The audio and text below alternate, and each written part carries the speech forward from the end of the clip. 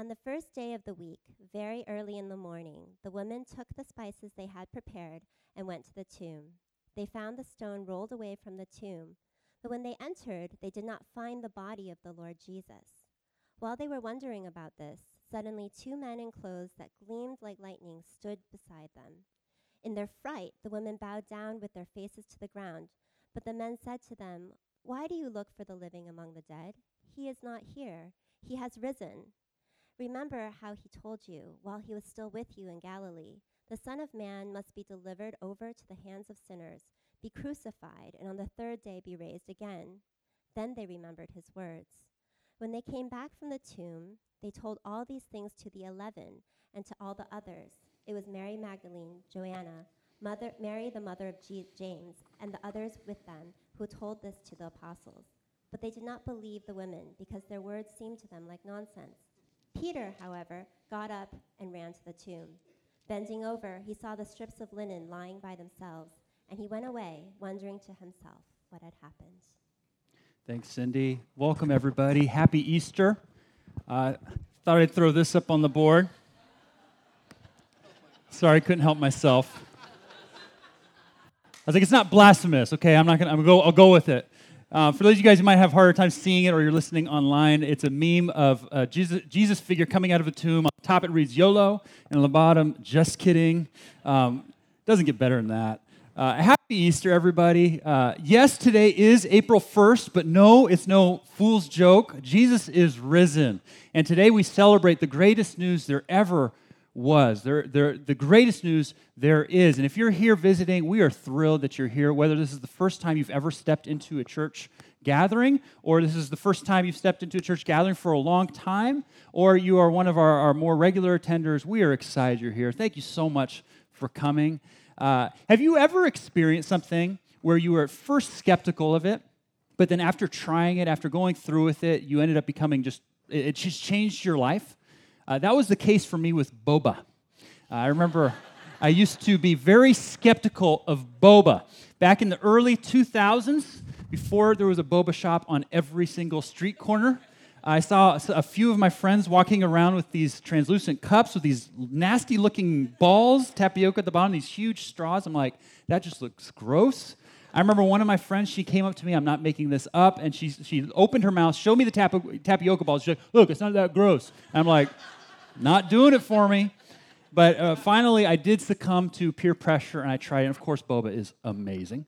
And to say that my life is different now, yeah, my life's different. But not only that, my whole family's life is different. We are all just addicts. If you tell my kids, a 6-year-old and a 4-year-old in a confined space, be prepared for your eardrums to split. I mean, they just, boba. It was one of the first words of my little girl's out of her mouth. She couldn't say boba, she said babo. And we're like, no, it's boba, babo. Maddie, bo, ba, boba, babo. It's like, okay, close enough. We'll go with that. I remember when I was skeptical of Chinese food. Yes, I was skeptical of Chinese food, which if you know any bit of my story is ridiculous, because I'm married to a Chinese American, and I lived in China for 2 years. But I was skeptical of Chinese food the first time I tried it. When I moved to the Bay Area, when I was just a little guy, I was just a very, very picky eater. My brother-in-law, he was saying, hey, let's go out and we get some Chinese food. And my response was like, no, gross. He's like, who are you? Like, who doesn't like Chinese food? And of course, long story short, he ended up paying me $20 to try Chinese food and paying for the Chinese food that we ate. And I still took his money and loved it. And to say that Chinese food changed my life is just like it's a gross understatement. Cindy jokes that if I hadn't gotten over my skepticism of Chinese food, we wouldn't be married today. She jokes. I think she's serious. I'm not joking. I think she's serious. But there's all sorts of things in life where we're at first skeptical about something, but then we experience it or we go through with it, and at the end, we just couldn't imagine our lives without that. Some of you guys were skeptical about making that career change. You just looked at the risk. You didn't think it was worth making the plunge, or at least you were skeptical of it. But this side of that decision, now you're just like, oh my goodness, I can't imagine life without that change. Some of you ladies, you were skeptical of going out on that first date with him a while back, and he didn't meet that 54-point checklist of things that you have in your mind of what you're looking for in a guy. But though you were skeptical, you were hungry that night. You figured, you know what, we'll go ahead and do this. And now, 5 years later, you're married to him, and you can't imagine life without him. I still remember when we, just a group of us in a living room, were sitting around talking about, hey, we feel like God wants us to start a church in the Silicon Valley. And to say that we were unsure about where that was going to head would be another understatement. But we felt like God was wanting us to do this, even in such an expensive area like the Silicon Valley, to start a church, of all things, and even in an area that is known for not being particularly receptive towards the Christian faith. We were just like, you know what? We feel like this is what God wants us to do. And we had no idea. We had no idea that God would work out for us to have all these facility spaces, for instance, the office space that we now have, this space right here, which we just shake our heads. The first time we came here, this is amazing. It's been big enough for us to grow into with the kids' space back there, all those sorts of things. The 10 or so churches from across the U.S. and in the Bay Area who said, hey, we believe in what you're doing. We want to come alongside you in that. We would have no idea. We were super unsure there in that little group, and yet we're just getting started, and I already can't imagine my life without Current and the Current family here. And that's to say nothing of the incredible life change we've seen in the humble impact we see God doing. We're just getting started. It seems to me this idea of being skeptical about something when you're first introduced to it and then experiencing it only for it to change your life, to just be something you can't imagine your life without, was the very thing that was happening on that first Easter day. And I wonder, as we look at the story today, if that might be something happening that could happen for you this Easter. So Cindy read the account that we're looking at, the author of which is called Luke. Luke is a physician. He was a doctor at the time, which meant, especially for the time, he was highly educated. He's the kind of guy who paid real close attention to all of the detail. And he tells us all these things. He tells us on the first day of the week, the women went out to embalm Jesus' body in the tomb. They took their perfumes, they took their fragrances, and they were going to go embalm Jesus in the tomb. Jesus had died. He was crucified on a Friday. They couldn't go out on a Saturday because that was Sabbath. And so now it's the first day of the week. They go out, and Luke tells us they meet two men there. And the two men, apparently wearing their Easter best, come back to them and say, guys, gals, what are you looking for here? Why are you looking for the living among the dead? He is not here. He is risen. Don't you remember how he told you? Don't remember how he told you that this is how it's going to happen, that he was going to be betrayed and handed over into the hands of sinners, that he was going to die on the cross, and that ultimately he would be raised to life. Don't you remember that? And it says they believed. And they pondered these things. They brought it back to the 11 to tell them, and the others, verse 9 tells us. Now, some of you are like, well, what's this deal with the 11? Like maybe you haven't gone to church a lot or are all that familiar with your Bible, but you're thinking, isn't that supposed to be 12 guys? I mean, I know it should be 12. It's 11 because that one of the disciples, the followers of Jesus, a guy named Judas, had betrayed Jesus, had set all of these events into motion, and he had felt so bad about it. The scripture tells us he was feeling so guilty about it that he went out and he actually killed himself. So now there's 11 here. These women come back with this news. They tell him, guys, this is what's happened. And the disciples say, we knew it. Right? We knew he told us this was going to happen. We knew it. That's, of course, not what they say. Check out verse 11. But they did not believe the women because their words seemed to them like nonsense. Now, I've been reading the Bible for a number of years. I've been reading the Easter accounts in the Bible for a number of years. Still, I find at least two things here just utterly fascinating at how Luke tells the story. The first thing that I find fascinating is how these guys, these main dudes of Jesus, these 11 guys who had been with Jesus basically every waking moment for the previous 3 years, these guys who are now being called, verse 10 or so, the apostles. Luke is shifting from calling them disciples now to calling them apostles. 24 chapters into his reading. Apostles literally means the word messenger. These guys who would take the message of Jesus' death and resurrection to the world and down the ages such that 2,000 years later, here we are in the Silicon Valley celebrating it today. These guys on Easter and that morning did not believe. And not only did they not believe, they thought it was nonsense. Think of it this way. If you find it hard to believe the resurrection of Jesus, you'd go so far to say it is nonsense, you're actually in pretty good company. The other thing I find fascinating about this account, and absolutely profound and beautiful, is that the first messengers of the greatest news for all humankind, the first people to get it, to be the messengers, to the apostles, to the messengers, the first message bearers who understood it, who got it, and brought the good news for the first time, were women. Now, understand with me for a second the historical context of this. I mean, we are today still in the 21st century fighting towards gender equality. But we also know there's parts around the world today that it's not like even what we have today, let alone 2,000 years ago in that culture. You following me? In that time, the testimony of women was not considered credible in the courts. They could not give testimony. They couldn't even enter the stand. It was not credible. They couldn't give witness to anything. And yet here Luke is saying this is how it happened. Think of it this way. If you were writing to make up a religion in anywhere near that time of history, you would not have written it this way to help your cause, unless it actually happened.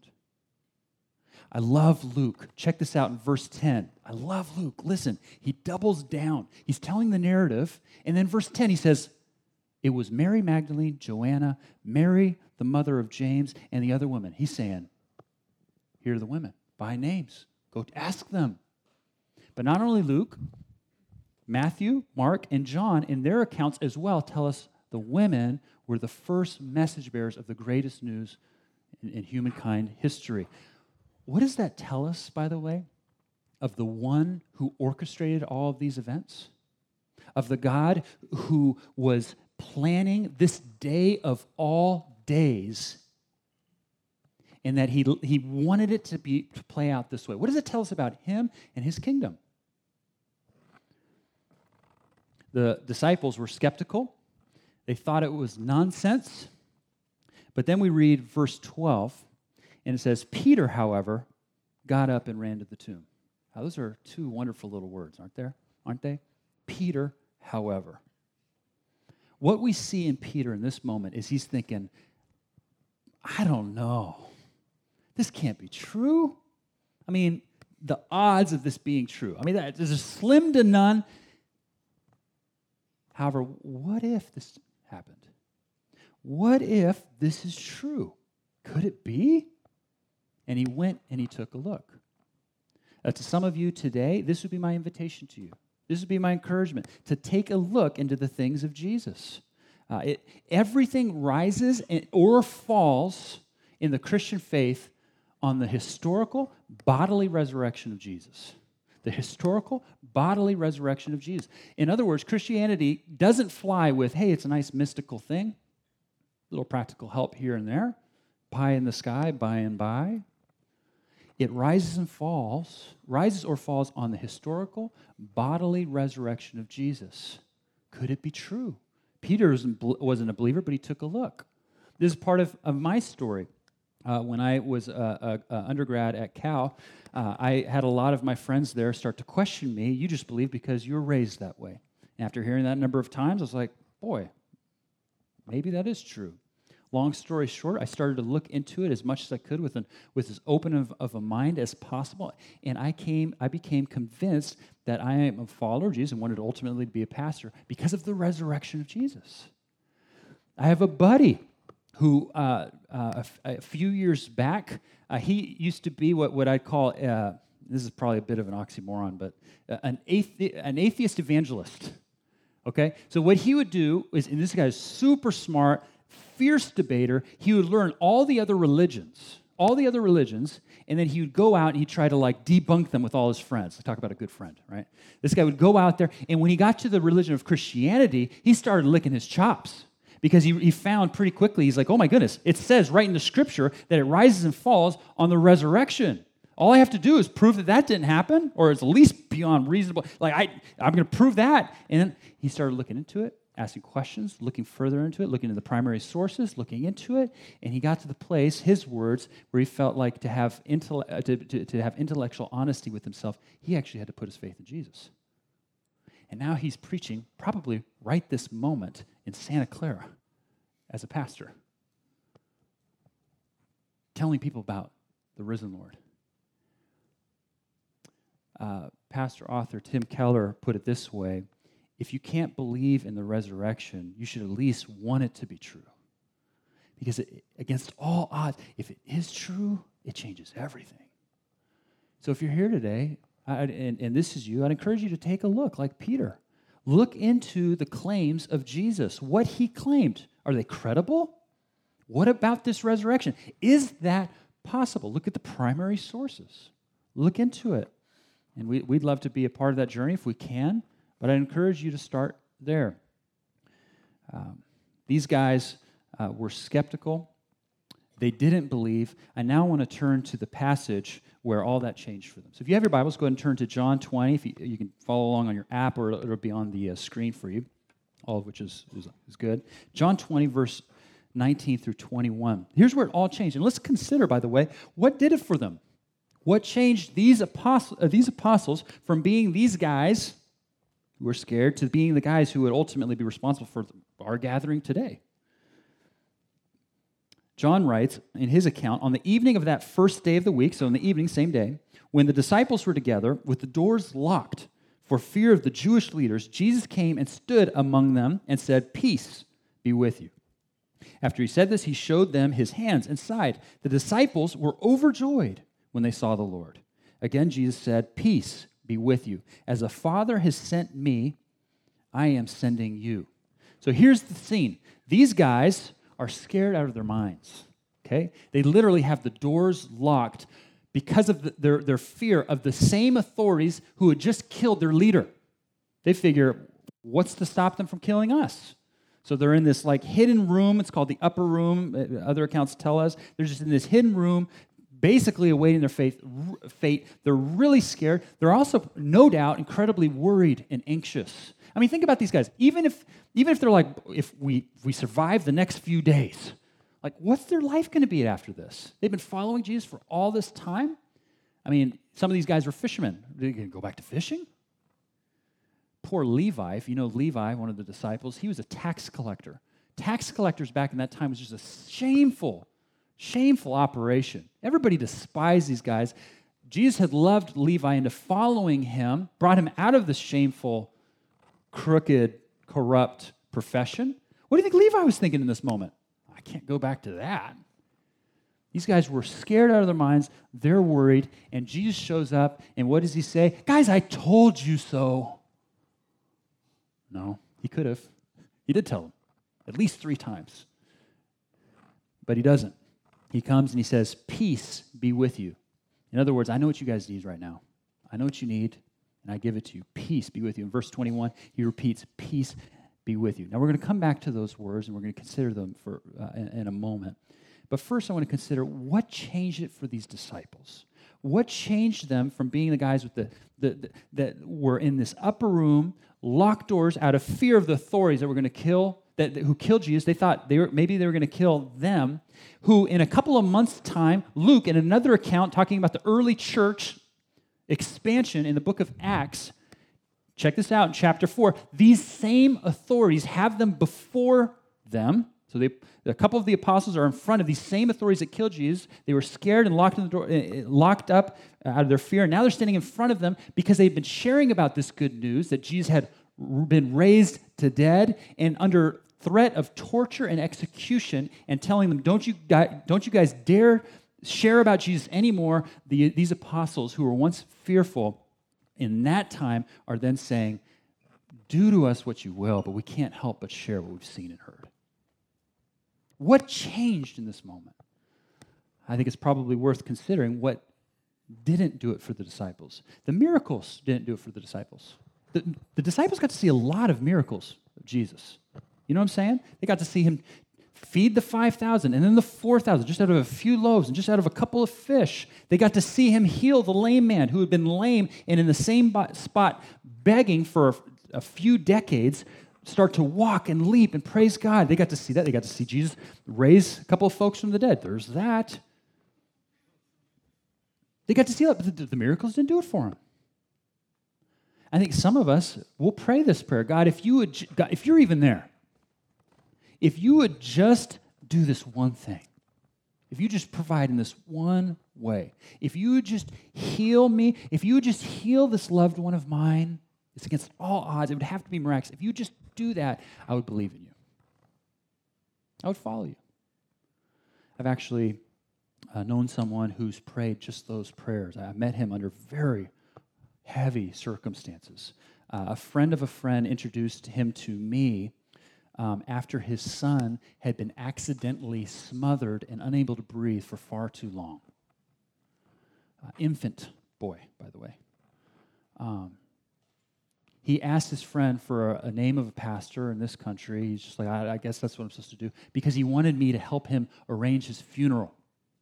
So here I am at the Stanford Hospital talking to somebody whose son is actually still alive, but the Stanford doctors literally said, and I quote, if it only something miraculous can save him now. I mean, they literally said it that way. I'm sitting there, he's trying to arrange funeral arrangements. As a young pastor, I don't know what I'm doing. Cindy had the opportunity to go into the room with the little boy and his mother, pray for them. Against all odds, the boy hung on. But even as he was hanging on, the doctor were quick to say, guys, no, please, you need to understand, it'd have to be a miracle. They repeated it. You need to understand. They're just trying to set this guy's expectations. Guy kept holding on for another hour. This father, my friend told me, went to a nearby chapel that had an open prayer time, sprawled himself out on the floor, and prayed the prayer, God, if you heal my son, I will believe in you. I will follow you. I'll go to church. I'll do church. I'll do whatever. Would you heal my son? Miraculously, the boy was healed. The boy lives. But the father actually does not follow Jesus or God. The miracle was not enough for him. The miracles weren't enough for the disciples. Maybe you think, it was Jesus' teachings that would do it for the disciples. The teachings didn't do for Jesus, the disciples. I mean, we just went through the Sermon on the Mount. You know what? A refrain happened over and over again after Jesus would speak to the crowds and he would teach. The crowds would always be described as saying, wow, he is so amazing. He teaches with such authority. Because he would just come down and he would speak with more authority than even the great prophets of old. He wouldn't just say things like, thus says the Lord, which is like crazy to be able to say that. He'd say, you know how in God's word, I actually tell you this is what this means. He'd put himself on the same footing as God himself. We think about his teachings today. They're still amazing and authoritative. Read his teachings. I can't help but read his teachings and be like, man, he understands my heart way better than anything or anyone, even in the last 2,000 years, let alone today. I don't have time to go into all of it. But the teachings didn't do it for the disciples. The teachings, they heard Jesus debate with folks. They would just literally, the same guys who would come and later crucify him would come and try to trap Jesus. Jesus would teach these guys and not just lay a hammer into them, love them, but teach them. That didn't do it for the disciples. Maybe it was Jesus' love and compassion that would do it for the disciples. That didn't do it. I mean, the disciples got to see Jesus love everyone at all times of the day or night for 3 years, never taking a break. And Jesus didn't just love the folks that society discarded. He also loved the crooks and the cheats and won them over. The disciples got to experience his love for them. Which, if you want to exercise an understanding of the humor of God, read all the stories of Jesus and the disciples, their interactions. These disciples are hilarious. That didn't do it for them, or the questions being answered, it didn't do it for them. They were asking all sorts of questions of Jesus over and over. They would ask questions, and Jesus would answer them all the time. Sometimes I think we'd want to answer him questions. I have friends, I remember one in particular, again at Cal. He said at one point, I would believe if I just had my questions answered. And so we'd talk, and he'd look into things himself, and he'd find answers, and he'd move on to the next one, and the next one. About 10 in or so, I remember asking him, is this really the deal for you? Like, if you ask questions and you find answers that you'll believe in God. And I always admired his response. He came back and said, you know what, actually, I'm not sure. I'm not sure. Answers to questions, didn't do it for the disciples. The miracles, the teachings, the love, what did it for the disciples? Just this one thing.